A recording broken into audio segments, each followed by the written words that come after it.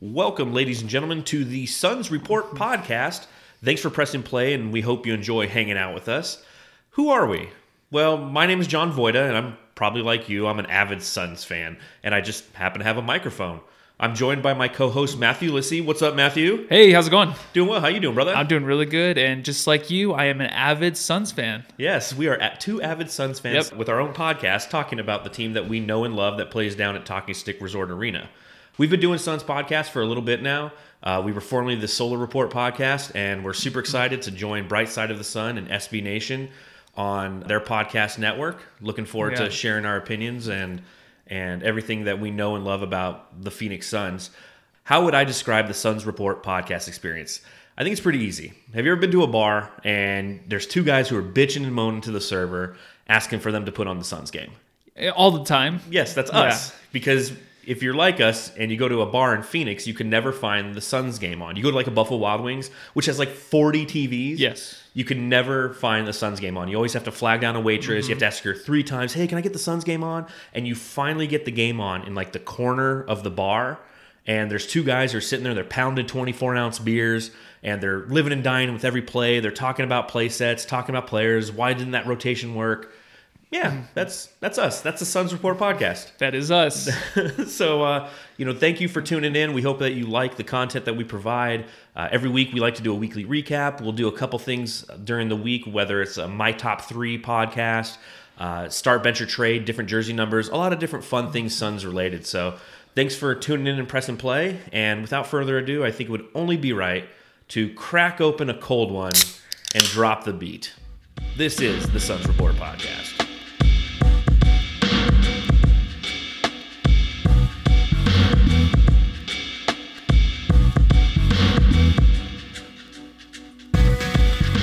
All right, Week 16. Week 16 is officially behind us, thankfully. That was a long week, man. I mean, 5 games in 7 nights for the Phoenix Suns.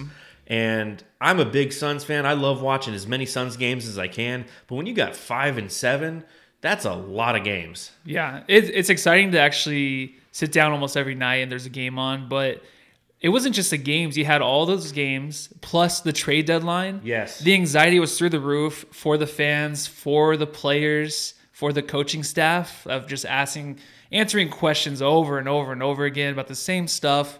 Who's on the trade block, all that. And now that it's over, we can finally focus on basketball. Yes. Just watching our team play. Yes. You know?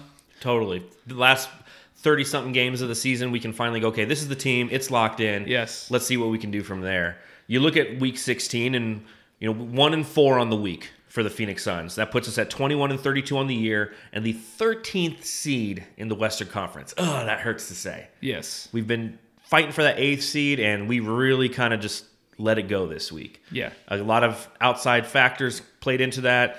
You look at the Suns through 53 games over the past couple of seasons.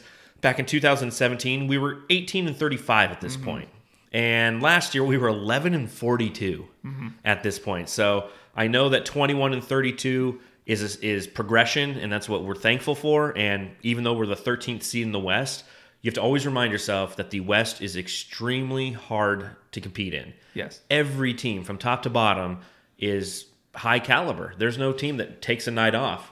Even the Warriors are a team that isn't getting a lot of wins, but they still fight and they still claw, and nobody takes a night off in the NBA. So, the Suns, with those 5 games and 7 nights, leave us with a lot to cover. So let's get right into it. Sound good? Yes, let's do it. All right, so we're going to go all the way back to Super Sunday. That was Sunday afternoon. The Bucks played the Suns, and it felt like half the team was off watching the game or preparing to watch the game because there's no Rubio, no Baines, no Cam Johnson, no Frank the Tank, no Ty Jerome, no Super Dario. I mean, half the team is on the bench in street clothes. And on a night when you're going against literally the tallest team in the league, all the Suns had were guards. That's it. That's all they had.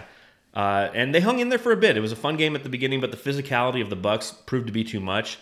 They gave up 16 offensive rebounds and 60 total rebounds, with Giannis having 19 of those boards. He had 19 boards, 6 offensive boards. It was a tough game. Ayton, 10 for 27 from the field, 2 for 9 from outside the key. Do you think DeAndre Ayton's afraid of physicality? I don't think so. I think he's afraid of his game inside. I think him, and I didn't really notice it till a few weeks ago. It's like, he doesn't have handles yet. He doesn't have a way of, like, he can back someone down, but if he has to take it from the top of the key, make a move, he does have a hard time with that. And someone finally pointed out on Twitter, I'm like, duh, like, he doesn't know how to handle the ball yet. That's what it is. Physicality, are you talking about just like rebounding or actually getting to the rim, getting the fouls? A little bit of both. Like when you go up against Giannis, he doesn't go into anybody. Like if he gets the ball and he's down on the block, he never puts his shoulder down and tries to go through somebody. He's always trying to go around people. Yeah. And I feel like when he does that, it's creating a funny shot or it's not successful. Yeah, he doesn't actually go at the player, but the more and more we're watching, the more and more I'm getting excited. The more and more we do forget about the whole Luka Doncic thing. Of course, he's out and injured, but we have someone that's putting up the 30 and 20 stats like we thought he was going to be able to do, and now he's doing it, and it's become easy. It's almost kind of like where Booker went over and eclipsed the mark of everything's easy for him. He's getting his stats. The only thing is winning now. It's like our players, him, Ayton, and Booker, they're both getting the stats easily. Now it's just we have to try to get wins. And like you said, it's tough in the West. And I think the biggest thing we learned from this team is how emotional we are because of how the trade deadline happened. People are Oubre deleted his Twitter. He got back on right after the trade deadline. Yeah. But in this game, you can just tell, even for Booker, like he had the game against OKC the game before where he had a chance to beat the guy that took his spot. And of course, he couldn't get it done. And the Suns couldn't get it done against Chris Paul. Chris Paul wins the game. And then Booker in this game, he looks like when he was out there, and I don't know if it was just him, but maybe everybody else too, but the look on him was just like he had to help his like sister move. And her boyfriend's there that he hates. He hates her boyfriend. And he's like, I'm just trying to get through this move and get the day over. That's the way Booker looked. Yeah, that's exactly the way he looked. Game, absolutely. Yeah, and it's just like had enough. He's just like, and I knew it. I mean, we've been watching the Suns forever, and this is just the way this team is. Yeah, very emotional. So in this game, you can just totally see it. No, I completely agree. I mean, to your point, Booker had 32. And it was an easy 32 for him. You know, 9 for 15 from the field, 12 from 13 from the line. In his 50 starts this season, he has 22 30-plus point games. And he makes it so easy. But in that game, you're right. And again, a challenge for the Suns is to not play with that emotion, channel that emotion into focus. And they tend to get emotional. You know, Ayton was really upset with some of the foul calls in this game. And it dictates the way that he plays. If he's going to the rim and he's not getting the result that he wants, and he believes he's getting fouled and it's not getting called, what does he do? He stops going to the rim. He starts shooting the jump shots. It changes. Instead of him going, you know what, I'm going to be the physical force that I can be. Again, he's still really young and learning how to do that. Yes. He's not going right to the rim. He's like, okay, I'm going to let my emotion dictate how I'm going to play. I'm not going to channel it into focus on how to beat this team. I'm just going to kind of sit here and pout almost. Booker, though, one thing that I found interesting about this, okay? Who do you think holds the highest points per game total for a season in Suns history? Is it Tom Chambers? It's Tom Chambers. Yeah. 27.2 points per game. And he had that in the 89-90 season. And that was 30 seasons ago. And after this week, Booker is currently at 26.7. Do you think he can break TC's mark this year? Oh, yeah, definitely. Because like I said before, it's just easy for him to get the points. Yep. And then the thing is, though, Oubre is actually kind of moving in there now where he's getting 30 points a game now. So yeah, Oubre had a really good week. Yeah, he is. And Booker doesn't shoot a lot. Like, he's getting a lot of these points with 20 attempts and fewer. Yep. So it's very efficient. But I was gonna talk about the Bucks. Kind of, they just remind me so much of the Suns when they were really great. Mm-hmm. They're like the best team during the regular season, but they're not going to win the championship. This Bucks team, you don't think so, huh? No, they're not. Why not? Because they just don't have it. They have it during the regular season. They're going to beat up on these teams, but I just don't see this team winning. Okay. Could I just say I just don't see it? Because they remind me of the Suns, where they have like the MVP in the league, and they just don't have what it is. I don't know what it is. They have great shooting, but they're not going to win it this year. I just don't see. I can see the Heat beating them. I can see. I think the East isn't as easy as everybody thinks it's going to be to march through there, because you have the 76ers who aren't playing extremely well, Boston who can really tighten down and kind of has a game plan on how to beat Giannis. Yes. But you're right, even just getting to the finals, and then you got to play one of the two LA teams are going to be sitting there waiting for him. That's going to be tough. Hot takes by Matthew. I dig it. Yeah. Poor Bucks. Well, to finish up on the Bucks real quick, some advanced stats on this game. On the Suns, 105 shots. 105 shots they took in this game. 92 were contested by the Bucks. That's 87.6% of their shots were contested. The Bucks, on the other hand, shot the ball 97 times and only 53 were contested. That's 54.6%. Now the Bucks lead the league in contested shots per game, and this makes sense. The Suns are 20th in the NBA. So you're going, I mean, how many factors could have aligned perfectly for the Suns to lose this game? All the injuries. You're going against one of the top teams in the NBA. They beat us, 129 to 108. So yeah. Super Sunday. Jeez. And super easy. Another reason they remind me of the Suns from back then when they were great with Nash is because they have like that 10-point cushion. It's like they'll go up 20 and then like the Suns will get within 10. Yeah. But it's just so easy for the Bucks to go back up by 20. You know what I mean? Yeah, well, you have to fight so hard to try to come back and beat them. And then once you start to, like Giannis will go on the bench and you're, okay, we got a chance. And you get within 10. He comes right back in. It's within 50. They're up by 15 like this. So, I mean, following that game, it was a back-to-back. And then the Suns found themselves in Brooklyn the following night.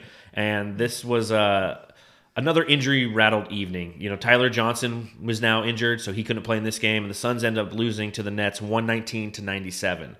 And what annoyed me in this game, this is something I really got to spend the time and just find out what the stat is. But LeVert hit a three-pointer to end the first quarter. Yeah. Like, how many buzzer beaters are the Suns going to give up? How many? Yeah.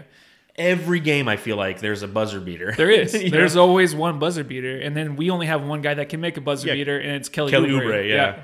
So I'm gonna go back and like literally go game by game on NBA advanced stats and try to find something. It's at least 0.5 a game. It's got to be. It's insane. But the Suns were only down by 3 at the half, and they ended up losing by 22. And the 3-ball killed us again. The Suns went 3 for 7 from beyond the arc in the second half. The Nets went 10 for 21. So they made 7 more 3-pointers than we did. That's 21 points right there. We lose by 22. It's the second straight game in which the opposition made 9 more threes than the Suns. Yeah. And this was Booker's worst shooting night of the year. He went 3 for 15 and tied a season low with 11 points. I mean, it was just one of those games where they come out on that ugly Brooklyn court, which I know you love. Yeah.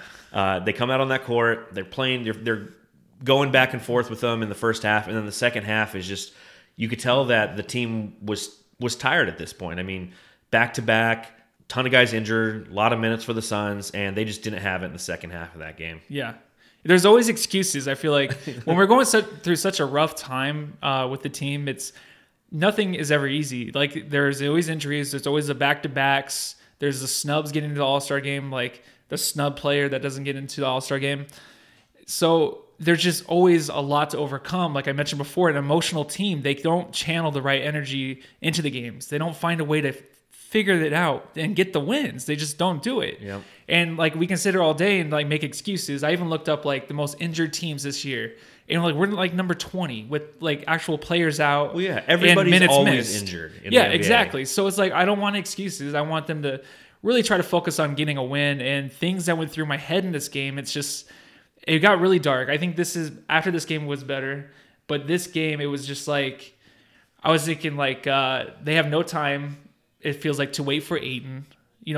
He's been having dominant games, but it makes me feel like the players, especially Booker, it's just like, we don't have time to wait for him. And like a lot of it too is we don't have time for the injuries to heal. There's so many players that are out. Cam came back later on, and also there's just Rubio needs to get sleep or needs to get rest or something because he is just, I think there's maybe a minor injury, but I think a lot of it's just his energy. He doesn't have the energy right now. Yeah, Papa Ricky's having a hard time. It looks like he lost like 10 pounds and he's like smoking cigarettes in the locker room. He's just having a hard time right now. Well, I don't know what it is. 5 of those pounds were off the beard when he trimmed it down. Yeah, but he does look, he's a new father and, there's probably some late nights, but I mean, he's on the road in this instance, but yeah, he's pulling some late nights or something, and he's not out at the club with the other guys. I don't think so. He's Papa Ricky. Yeah. And he hasn't played as well as he did in the first half of the season. But I think you hit on a really interesting point there. There's going to be some nagging injuries with Ricky Rubio, without a doubt. He's always been an injury-prone player, and I think he's done a good job of fighting through some nicks and bruises along the way. Yeah. There was a game the other night where he got kneed right in the back of the calf. I like, know. that looks like it fucking hurts. Yeah. You know, and imagine having to play NBA basketball with those kind of little nicks and bruises. But to your point, everybody's injured right now. The Suns need to learn how to overcome it. And again, we have to remember that we are on, you know, I wouldn't say that the timeline is applicable anymore. I mean, Ryan McDonough's timeline is dead, but we are on some sort of timeline as DeAndre Ayton is in his second year and he's developing as a player. He's really starting to showcase. Listen, he's not going to be the best player on our team. Booker is. If we get like a 1A and a 1B on our scoring front with Booker, and then you have Ayton as your third best player, that's a recipe for success. But when you're relying on him to be your second best player, that's when trouble abounds. See, I disagree, though, on that. Okay. Because I'm still on the front where I think Booker is probably the second or third best player on a championship team. And I think Ayton can be number one just because of how good he is lately. The stats he's absorbing so easily is actually something I've never seen for a Suns center. Yeah. And, like, even in the league, like, he's putting up... If we're winning these games... People are talking about him because he is playing out of his mind. Oh, yeah. And the next 2 or 3 seasons, he's going to get even better, dude. Well, heck yes. So I think he can be our number one guy on offense, where you're going to have to go through Ayton and everything else. And I still think Booker, as great as he is still going to be our second or third best player on a championship team. Well, it's something that we've talked about on our previous podcast about just that. Booker will be a champion when he's like 27 and he's not playing on the Suns anymore. Or maybe not 27. Let's say like 30. Yeah. And he's just a scorer who comes in and scores, and he doesn't have to carry the load of the team. So that's something that I can see. You know, I'm forecasting the future on that one. But I think with this team and then the modern NBA, I can't see Ayton being the number one. I can see, like you said, I can kind of see the offense running through him eventually to where every time he gets doubled, they're dishing the ball. Or, you know, he's getting the ball, he's dishing it to the appropriate player. He's just not there yet. He's not going to be for a while. But another point, I know you say the modern NBA, but the modern NBA to me is things change so quickly where it's like, okay, draft a big. That'll be your, like, Embiid. Like, MVP. Yeah. He was going to be the MVP. Jokic, MVP favorite. You still have to have the big. Also, I mean, look at the Rockets, what they're doing right now. Like, we'll talk about the game later, but it's insane how quickly they can come back in a game because of how small and the fast breaks they're running. Like, so I think it just changes so quickly. You just have to have that one player, like I think Ayton can be. And then Embiid, I don't know what happened to him. He's not wanting to play basketball anymore for some reason. So, well, you know, Shaq hasn't called him out on TNT in like 2 months. So that's what it takes to light a fire up his ass. Yeah. Those, again, are all very valid points. But real quick to put a bow on the Nets game. Did you see KD on the bench wearing a Waiting to Exhale t-shirt? Oh, no. What was he wearing? He's wearing a Waiting to Exhale t-shirt. What is that? All right, so for those of you who don't know, which it appears is you, Waiting to Exhale is a movie that came out in 1995 and starred Whitney Houston and Angela Bassett. Oh, cool. And what's funny about that movie, and I don't know if KD was being like super clever or just lucked out here, but do you know what city is the backdrop for Waiting to Exhale? Is it Brooklyn? It's Phoenix. Oh, is it Phoenix? It happens in Phoenix. No, I remember because they're on a Ferris wheel and you could see downtown Chandler. Yeah. You could see my mom's office that she was working at in that movie. I remember that Waiting scene. to Exhale. Yeah. So shout out to KD. I don't know if you're being clever, but man, it made me laugh when I was watching that game. But it's funny you brought him up because I actually put in my notes how intimidating. Because he sits there where the coaches are. And he was talking shit the whole game. But that's all he does. He watches the players and he talks shit like to his own players. Yeah. Also talk to the other players too as well. But it just must be intimidating to play in front of him. And, you know, after every play you perform, like he's going to have something to say about it. Yeah. You know, because that's what I was watching every time. After the play, I just watched KD. Like either he would like move forward, say something to the guy on the bench or like talk crap to the actual Suns player. Yeah. So it was cool. I liked it. It just seemed very intimidating. Heck yeah. He's just a badass, I think. No, I completely agree. Tarantula. All right, real quick. It's time for a beer break. All right, the next game we had was on Wednesday night, and that was the Pistons against the Suns. And the Pistons won this game 116-108. And coming into this game, there were all these rumors surrounding the Suns acquiring Detroit shooting guard Luke Kennard and Kelly Oubre being on the trading block.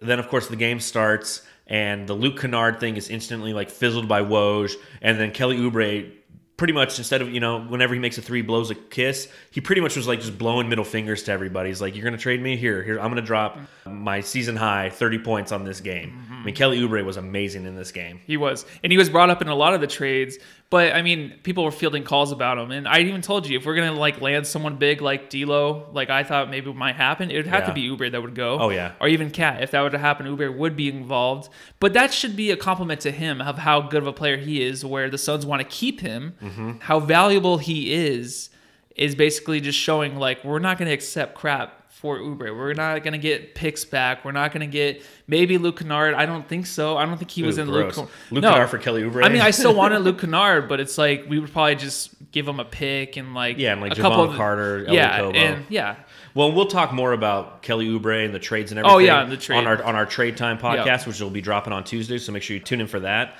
But again, it felt like half the roster was chilling in street clothes. And in a game that features Andre Drummond, who's the league's top rebounder, not having depth at the 5 hurts. If you have Baines and Kaminsky, you can wear Drummond down.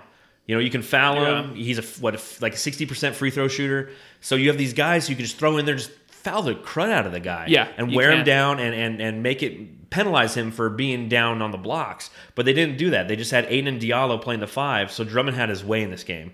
He went batshit crazy, had 31 points, 19 rebounds? Yeah, he did. I mean, he had like his best game of the season. Yeah. And then they trade him the next day. They do trade him. It's like, why couldn't you have traded him that day? Why do we have to wait a day? But of course, we'll talk about it on Trade Time. But I want to go into that on our Trade Time podcast.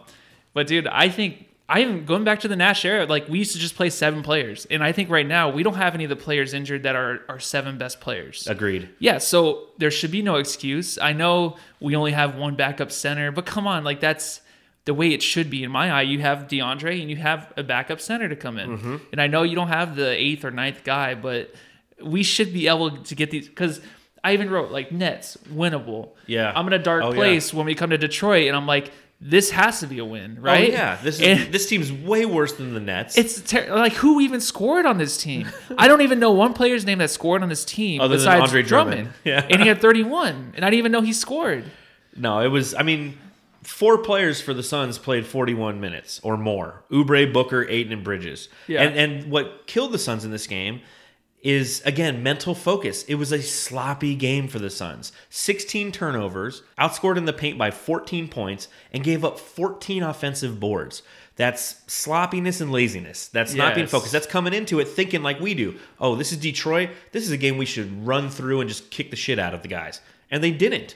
They came in, again, lackadaisical, playing to the level of their competition. And when you do that to a team and you're on their home floor, you're going to lose those games. You are. And again, that's that lack of focus that the Suns, they're so close in so many different areas to being a winning team. They really are. If you look at some of the clutch time stats and you take a look at just a play here or a play there, the play in San Antonio and the foul calls back in Mexico City, not in San Antonio, but in Mexico City, a couple plays against Denver on a game on December 23rd. Yeah. If they win these games, they're like a 500 team. And that's what it takes in the NBA. It's not the totality of a game. It's moments in a game that determine not just the game, but your path for the season. And especially when you're a team like the Suns that's trying to learn to win, to build a winning culture. Again, they're better than they were last year. Way better than they were last year. Better. They're better than they were 2 years ago with a team that resulted in the number 1 pick in the league. They're definitely better, but they're just not at that point yet in which they are overcoming these obstacles. Yeah, because last 2 years, it would be the Suns would be close in a game in the 4th and then lose by 20. Yes. Now we're just close to the very end, to the last 2 minutes. The next step is just getting the wins. That will be next season. And again, in this game, when they lost or I knew they were going to lose, I went to a dark place again. And I was thinking about, remember when we were like 7-4 and Monte bought those buckets? Yes. I thought it was really cheesy. I didn't like it. I didn't like it at all. So I'm like, maybe that's the turning point. Maybe that's what happened is the players didn't respect that and they just thought it was cheap. But that's just dark thoughts. But it's not even true. Well, yeah, but it makes you think like, what happened to this season? What happened? So I try to pull that out and think like maybe that's a good excuse. Well, it's not. It's like you said. You go to that dark place as a Suns fan. It's like when you text a girlfriend and she doesn't respond forever, but you see it was red. you instantly go to the darkest thoughts possible. You're not like, oh, she's busy at work, or oh, she's driving and she shouldn't be texting and driving. Yeah. You're like, oh, she saw that and she's not responding on purpose. She's with another guy. Yeah. They have a family together. Like, you instantly go down these dark rabbit holes. And that's what starts to happen with the Suns. When you start to see when losing becomes a culture, you're trying to find out why losing is becoming a culture. Again, this is a 3-game road trip against 2 teams that are beatable. Okay? Milwaukee's not a team that we're going to beat. I play them close. We had their number last year. We beat them both times. I think what stat did I see? It was the only time in NBA history where a team that won less than 20 games beat the top team in the league twice. But I didn't expect to beat Milwaukee. I expected to beat Brooklyn, and I definitely expected to beat Detroit. Yes. And then what happens after that? The trade deadline. Again, we'll talk about that on another podcast. And then Friday night, the Suns are home, and then they play the Houston Rockets. And we're all happy again. Yes, and then we all of a love sudden, our team. Yes, we're all back. Love it. We're no longer in the dark place. Yeah. We're frolicking around in meadows of dandelions and loving it, because the Rockets get their teeth kicked in by the Suns 127-91. The Rockets have their new look lineup, their tiny lineup, if you will, with 6'6" PJ Tucker playing the center. And, I guess my first question is, what are your thoughts on that lineup and that philosophy behind it? The starting lineup, actually, including the Lakers game, was 5-0. So this is the first time they had it since they traded Capella. Which is like, Capella was getting a lot less sexier over the years just because of the offense they were running. Like, he's not going to survive. This lineup, I'm going to tell you, I think it's scary. I know. Do you think it's revolutionary? That's my thing with Mike D'Antoni. Okay, he had a few regrets with the Suns when he was here. He didn't do his creative mind. He didn't put it to like the full amount. He didn't maximize the potential of it. He didn't. And thank you for saving me on that. So he didn't have his maximized potential with his creative mind of just being a basketball guru that he is. There you go again.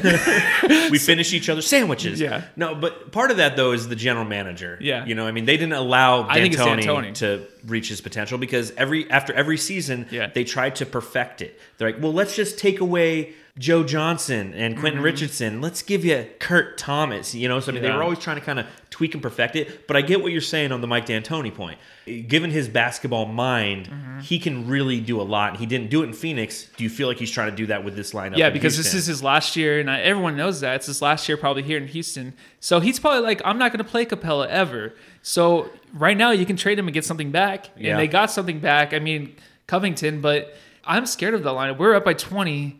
And they beat the Lakers. They weren't playing Westbrook. This lineup, full strength, I really think can do some damage. I know people can score. People are saying it's not fun to watch. I think they're better to watch now because they don't have some guy in the middle that's not going to do anything.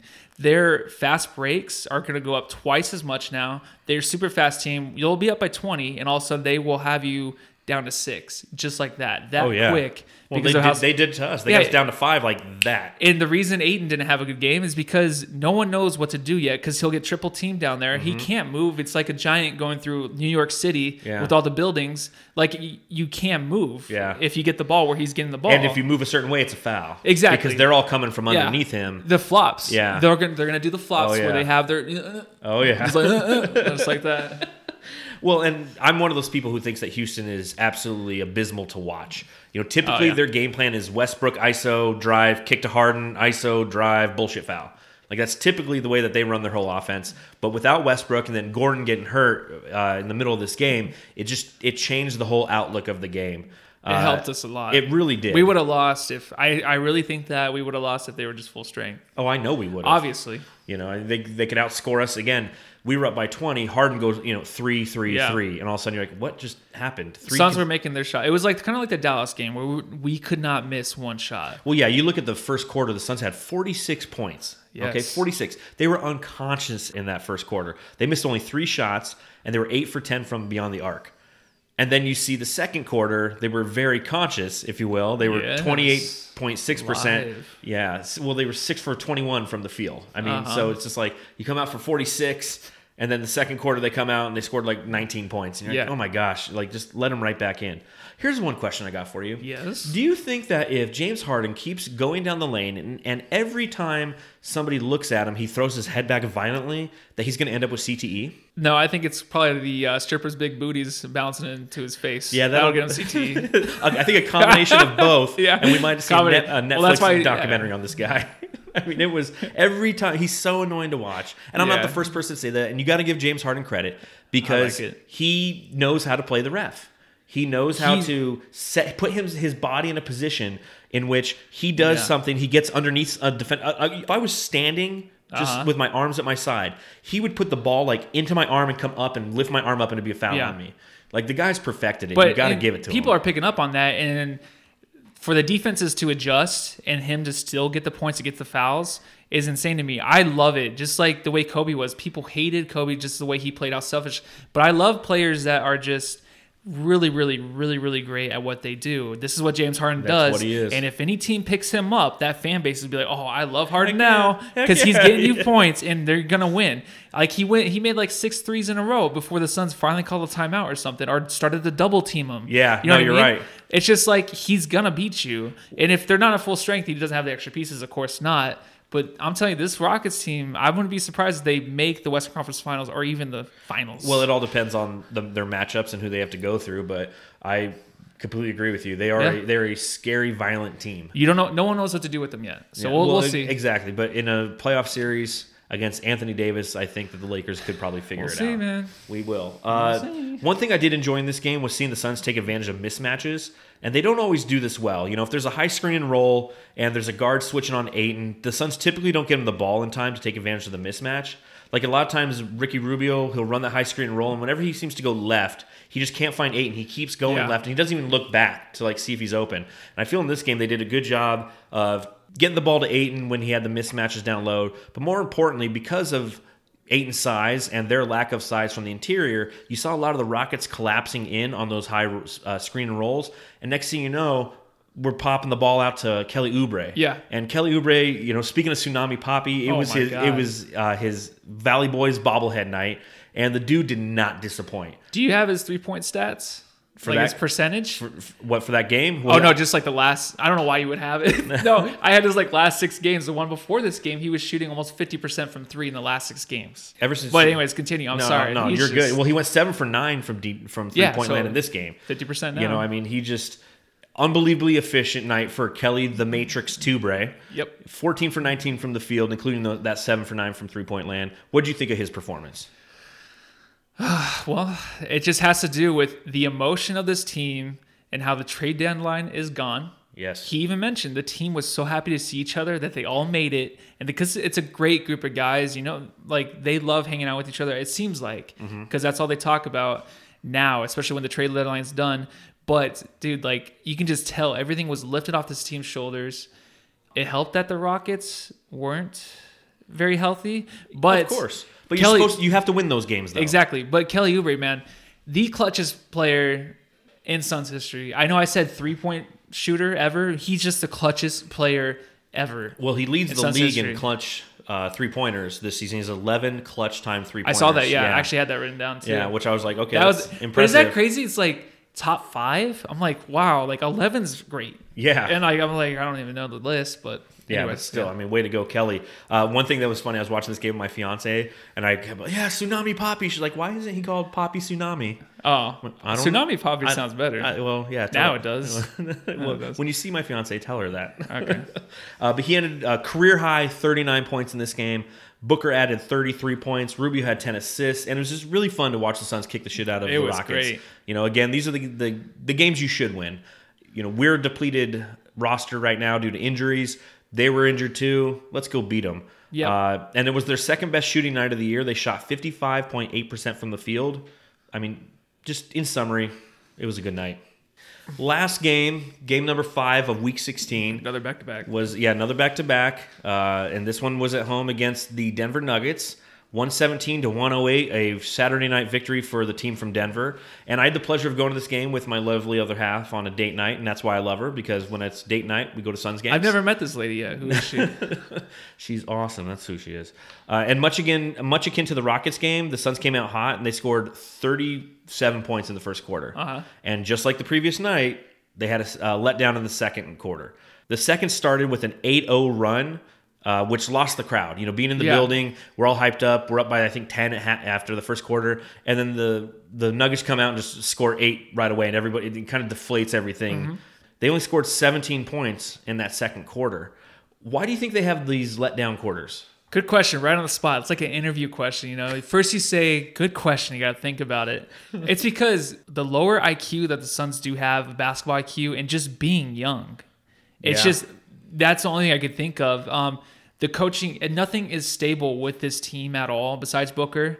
So I think once they get to know each other more, playing together longer, having a coaching staff in place more than a year. Yeah. I'm just saying that is actually seriously the biggest issue I have with them going, like you said, but I think teams know how to call timeouts better than the Suns. I know you said after first quarter, but still it's just like other teams know how to call timeouts to stop the Suns from runs. Suns don't know how to continue after the timeouts to continue to get like the good looks, and so I noticed a couple times in this game, like coming out of timeouts, the Denver had really good plays drawn up, and the Suns would come out and turn it over. No, they've always done that. Yeah, and I don't know. I just think it's a low basketball IQ, man. It's just a young team. Yep. I really think that's all it is. Ayton had a killer first half in this game. He had 18 points and 11 boards on 8 for 11 shooting, and he looked really, really good.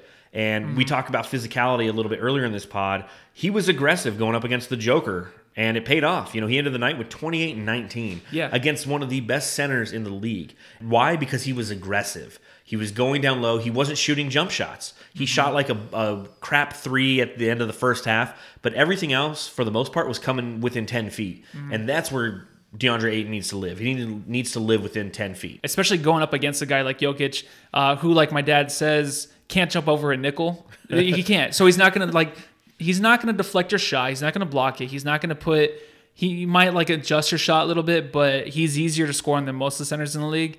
But did you see what Jokic said after the game too about Ayton? How he's just... I didn't. I was driving home. He said he's a powerful guy. He said this guy is going to be really great in a couple years. He said the only thing he needs to focus on is getting a little bit more experience. Just the experience in the league. That's the biggest thing with Ayton is he's never really played basketball that long. Like Doncic, where he's played since he was 1 year old. This is newer to Ayton. And he had a 25-game suspension. Everyone knows that. But also, too, in U of A, you really think he was playing any basketball?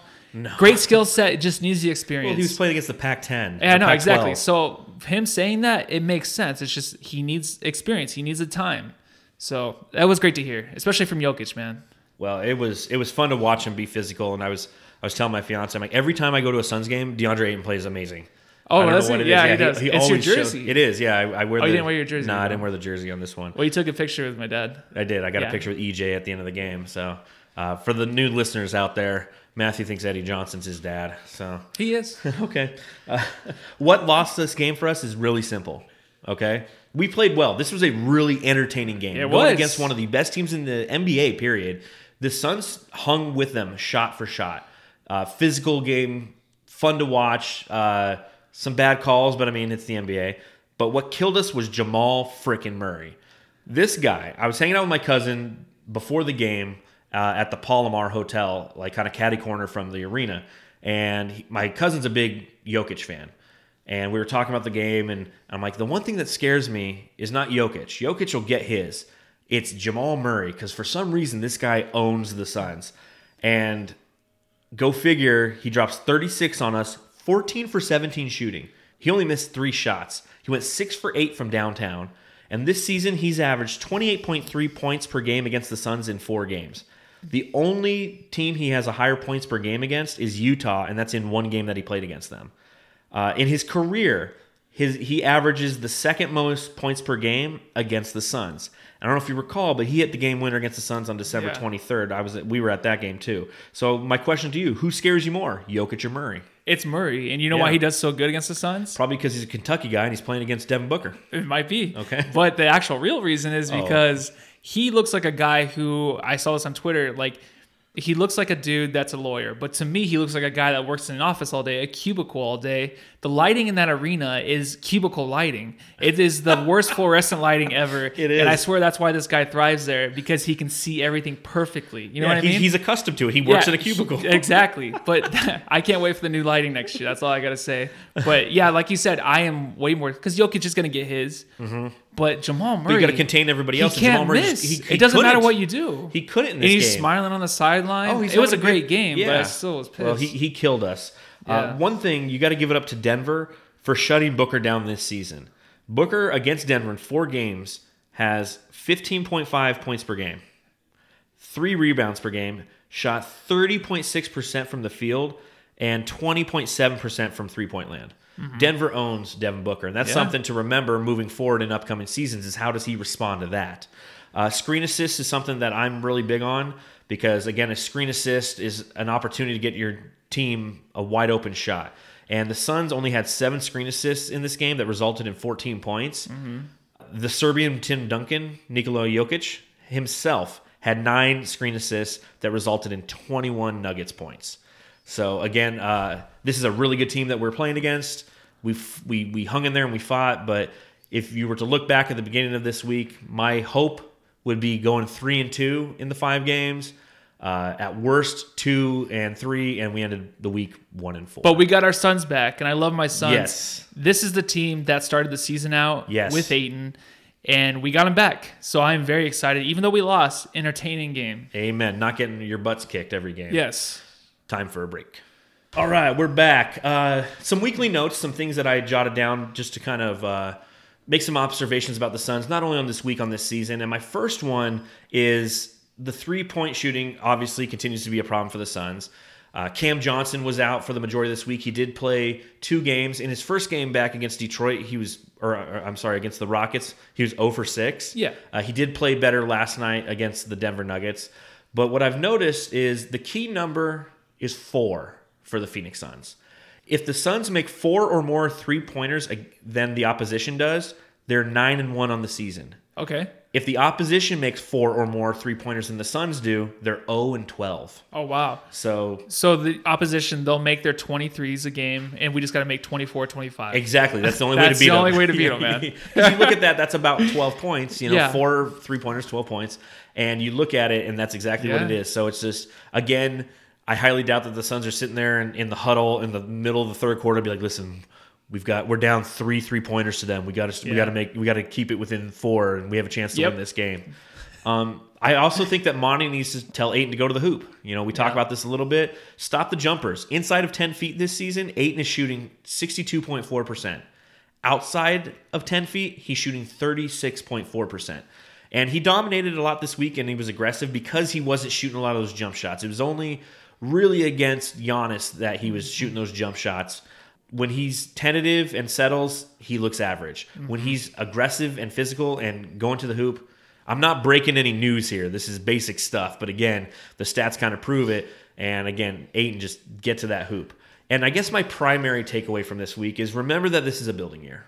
Again, this is a team that our expectations have ballooned at the beginning of the season. They've come down, they've gone up, they've gone down. Just like this team has. This team is a very schizophrenic team. They look very good on nights, and they look very average on other nights. And this week kind of showed that. If they stick to the game plan every game, yeah, we will probably win half those games. I think, like I said, can't say it enough, just emotional team. They play off their emotions. They got to just stick, and I know Monte probably tries to put that in their head as much as he can, but if they stick to the game plan, man, I really think they can finish the season out like going to 500. Yep. Now that we don't have to worry about trades, but 29 games left in the season. Yeah. Do you think we can close that gap? I mean, where do you think we end up now? I think it's 35 to 40 wins. I really do. 40 wins is a lot. Well, not 240. So okay. Yeah, I it's weird, but I think now that there isn't a whole lot of expectations that are like kind of falling back, they'll get to that 35 win mark, I think, just because I don't think they think they're going to make the playoffs. I mean, we don't think, I've said it 2 weeks ago, we're not going to make the playoffs. Yeah. So maybe with less amount of pressure on them, just they'll get to the 35 win mark easier. And it's reachable. It can happen, and they just got to go 500 the rest of the year. Well, what was Vegas's over under on the beginning of the season? Was it like 20, I think it was 29 or 29, something. Yeah, 29 and a half. Yeah. So, we'll see. Let's see if they can at least beat that. Uh-huh. So what notes do you have on the week? Well, I just have like a little rundown of the players. Since we're so injured, I did it a couple weeks ago on the Solar Report that we had before. Our old podcast. I just ran through a list of the players and just things I want to just, this is who they are. Basically, I just went through the starting five now because everyone's injured. So this is the Matthew Lissy roster rundown. Yeah, just really quick. So Ricky Rubio, I miss him being our Rajon Rondo, the 10-10-10 guy. Yeah. Almost putting up a triple-double every game. But I think he's just in a slump now, and I think he is hurt. I think Papa Ricky needs some rest. I hope he gets rest. I will rent him a hotel room and max out my credit card to get him some rest, and I will babysit for him too. I need him back because I need my Papa Ricky back. So Kelly Oubre, we already talked about it though. You said like he had 11 clutch threes. He is the clutchest son. This is who he is. He's the clutchest son in Suns history. I'm sorry. I'm just going to say that. And then I like him taking the big shots. Just continue to take the big shots so that when the Suns are in the playoffs in the future and Booker still can't hit the big shot, then Rachel Nichols can go on there. And that's the one thing she can say about the Suns because she always gives us a hard time. I know, she and does. I can't stand her, so that's what she'll talk about. Ayton is just the young buck, man. He is learning the game, and the team is beginning to welcome him being a student of the game and him actually learning this year. And I love it. I love it out there. I hope the fans do that more because you get so many people who jump on his back when he has a subpar game. It's like, listen, the guy's a second-year guy. He's dominating. He's dominating a lot. And every now and then he has a down game. Like, don't sit there and be like, oh, this is the end. Trade him, the guy's learning. Give him a chance to learn. And if we go to work and our bosses are on us and other people are talking about how we can't do our jobs, we need time to learn sometimes. And train me. Give him some time. So Booker, the lone journey of Booker to stardom. This is a different route I hope he takes different from any other player where he can just get to stardom and he is on his own path, basically. Do you know what I mean? No, totally. Okay. And then Bridges, man, he just needs to get pissed off more. I think the best way he plays is when he's pissed off. There was a play against the Rockets, against James Harden, where Harden juked him out. He almost fell. Bridges did, but then the next play, he took the ball from him. Same play. He took the ball from him. He snatched it from him. It was great. Because he got pissed. He's like, you know what? I'm better than this. You're not going to get by me. And he took the ball from him. He needs to get pissed more. Him and DeAndre have this like draft connection. Yes. So where when one's playing good, the other one's playing great. And like, I don't know what it is, but when they're both down, you can tell the confidence is down in both of them. Yep. So that's some weird observation I had. And that's the rundown because that's all the players we have that are good right now that are playing. Well, thank you for the Matthew Lissy rundown. Stat of the week. In 3 of our 4 losses this week, we've allowed teams to thrive from downtown. Milwaukee came into the game shooting 39% from deep on the season. They shot 39.5%. Brooklyn shot 35.4% from downtown coming into their game against the Suns. They shot 44.1% from downtown. Detroit came into the game shooting 36.5% prior to playing the Suns, and they shot 43% from downtown. My point, our perimeter defense is really starting to become an issue. We're allowing teams who are not necessarily great three-point shooting teams to become great three-point shooting teams against us. Yeah, a lot of lazy plays on defense. Yes. I'm not going to call anybody out, Booker, but there was a lot of plays that were given up on defense.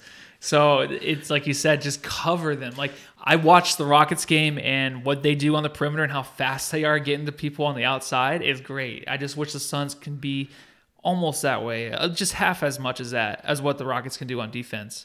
I know that's weird to say, but they do get to the guys quick. Exactly. On the perimeter. They close out. They do. Contested shots. Close out, not get to them. It's funny. I was when I was at the Nuggets game, sitting at 2 seats over from me was like this old man with like a white beard. He had like a 1993 Suns shirt on, sitting by himself, just mumbling to himself the whole game.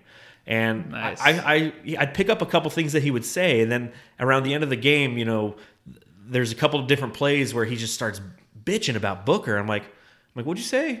He's like, he just never switches on defense. Yeah. He's like, the third time I've seen that. And I was like, yeah, no. And all of a sudden, like, we made this instant connection. And for the rest of the game, we're sitting there talking about every play as it's kind of laid out in front of us. And we're talking, oh, that screen right there, that should have been a harder screen. Why didn't Ayton roll to the basket? Why didn't on that pick and roll didn't Booker rotate? And exactly, that's the thing that's what drives me crazy about when Booker plays like that, because he's nothing close to an elite defender. No, that's why I hate when other teammates mess up and they don't get back or they don't get to their player and he bitches at them on the floor. It's like, you're not MJ or you're not Kobe. You're not an elite defender. Yes. Until you know how to defend, I don't think you should argue. Don't call anybody out. Unless someone on offense is out of place, that's fine. On defense, leave him alone, because I see it too much to where he still gets aggravated with these players. And I'm sure they're friends, whatever, but that just bugs the crap out of me. Well, that old guy, do you know what he said to me? What? I wish Booker would stop whining at his teammates. Oh, really? I was like, wow, old man. Yes, because it's like, until you're elite at what you're doing. No, agreed. Come on. Oh. Going into week 17 next week, we have 2 games. We are at the Lakers on Monday night. They're 39-12, number 1 seed in the West. And then we follow that on Wednesday night by playing the Warriors at home, and they're 12-41 and the worst team in the league.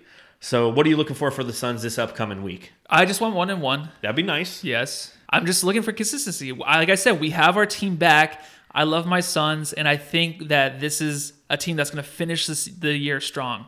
And if we can put up a fight against the Lakers, that is fine. Put up a fight. Yes. And try your best. If you lose, that's fine. But I think you can go 1-1 this week and really please the fans going into All-Star break. All-Star break is next. That's why there's only 2 games, right? There's only 2 games, because then we have the All-Star break, which is fantastic. I'm not going to watch it. None of it. No, I don't think I'm going to watch I'm not watching any of it. I'll end up watching all of it. I'm not going to watch. I'm not. I know you're not. Booker better not be there. What, just like hang out? No, he shouldn't. No, he said he's going to get. he said he's going to get rest, but he should. He shouldn't be there, because he should be there as an all-star, and I wouldn't show up. And that's the only way he should be there. Yeah, don't go, Book. If Doncic is out, maybe he can make it in, but yeah, we'll see on that. Mailbag time. All right, we have some different questions that some different fans of the Suns Report podcast have put out there, and I'll post these questions to you, and we'll counterpoint them if need be. Sound good? I'm excited for this. All right, so first up is from Facebook. We have Nicholas Tan, and his question to both John and Matthew is this: what is the ceiling of Mikal Bridges? Nicholas Tan said he thinks he's going to be a mix of Sean Marion and Diaw. What do you think about him? His ceiling? Man. What is Mikal's He's such... ceiling? I don't know who he is yet. So the honest answer is I don't know his ceiling. I need to see this season and next season, another full season after this season, to really know who he is. Because honestly, like Saric, he has a really good mid-range jump shot. I think he does. And I think he needs to stop shooting the 3. I know we're not trying to critique him. What's his ceiling? I don't know yet. Okay. I don't know. Okay. Kawhi Leonard. Just kidding. Well, for me, I think his ceiling is a starter in the NBA. Oh, yeah. I don't think he's an all-star. I think he's one of those guys who maybe in like his 5th or 6th or maybe in his 7th season might get an all-star nod, just due to the fact that he's on a really good team. Yeah. And he's the 3rd best player on that team, because he's a lockdown defensive guy, and his shooting is going to get better. Yeah. So I feel like he's a potential one-time all-star a la Sean Marion, who got in a couple all-star games because he was on some really, really good Suns teams, and Mike D'Antoni was the coach. Yeah. But I can see in the future, in the playoffs, he's going to be the player where people are like, oh, Mikal Bridges. Yes. Who's this guy? And they're going to bring up the story of him getting drafted. Oh, yeah. He was going to be in Philadelphia with his mom. Then he came here. That's going to be like the number one story. Is like, who's this guy? He's freaking averaging 16 points, 8 rebounds, and like 2 blocks. And 3 steals a game. Yeah, 3 steals. Yeah. Not blocks, sorry. Steals. All right, next question comes from Raboni Bourbon. If Monty wants the team to play defense, then why is he not giving Javon more minutes? That's a good question for you. Yeah. Well, for those of you who are new to the podcast, I'm a huge Javon Carter, a.k.a. C4, a.k.a. Boom, the Bulldog. I'm a big fan of his because he plays defense. And what's interesting about this question is Javon Carter is getting plenty of minutes right now. He's playing, especially with everybody being hurt. He's one of the guys who hasn't been hurt. I feel that there's a 2-headed monster that kind of comes off of the bench for the Suns at point guard. You have Elie Okobo, who's your more offensive threat, and you have Javon Carter, who's your more defensive threat. I feel that Elie Okobo gets more minutes than Javon Carter on the season because we need to keep that offense going, and we're typically playing from behind. Now, if you're a team that's up by 10 points and you have to make that decision of who's coming in off the bench, then that's when you see, and you should see, Javon Carter to help lock down the other team. But if you're playing from behind, Javon Carter, although he can hit an occasional three, and I'm a big fan of his play overall. Yeah. Like I was looking at his per 36 the other day, and he's like, 10 points per 36 and some rebounds and some steals, and I was like, I'm always trying to find statistical reasons to why Javon Carter should always be playing.